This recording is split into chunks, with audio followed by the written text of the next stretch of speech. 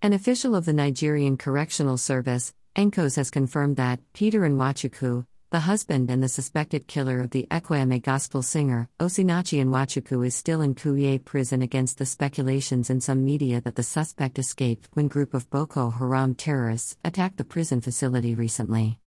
Public Relations Officer of the Correctional Service, Federal Capital Territory, FCT, Command, Humphrey Chukwuedo, said that when the story began to trend in the social media, he personally drove to the center where he met him, Peter, and spoke with him, according to Daily Sun News Media report. "I am just from there. I spoke with him. What you heard is not true. As I speak with you, I am driving out of the prison. I spoke with him. So, it is not true," he said.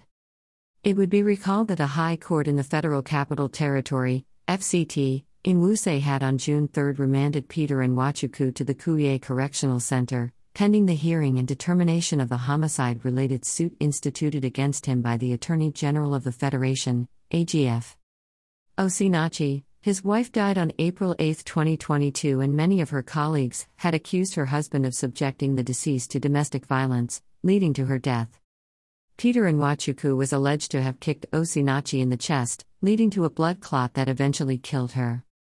The Islamic State-backed faction of Boko Haram, known as the Islamic State West Africa Province, ISWAP, had in a video claimed responsibility for the Kuje prison break.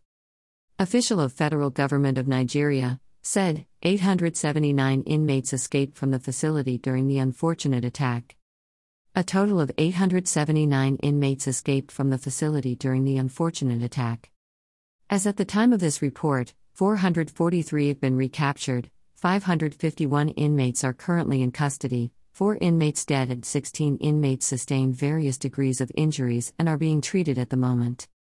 However, efforts are ongoing to recapture all fleeing inmates, spokesperson for the Nigerian Correctional Service, NCOS, Umar Abubakar, had said.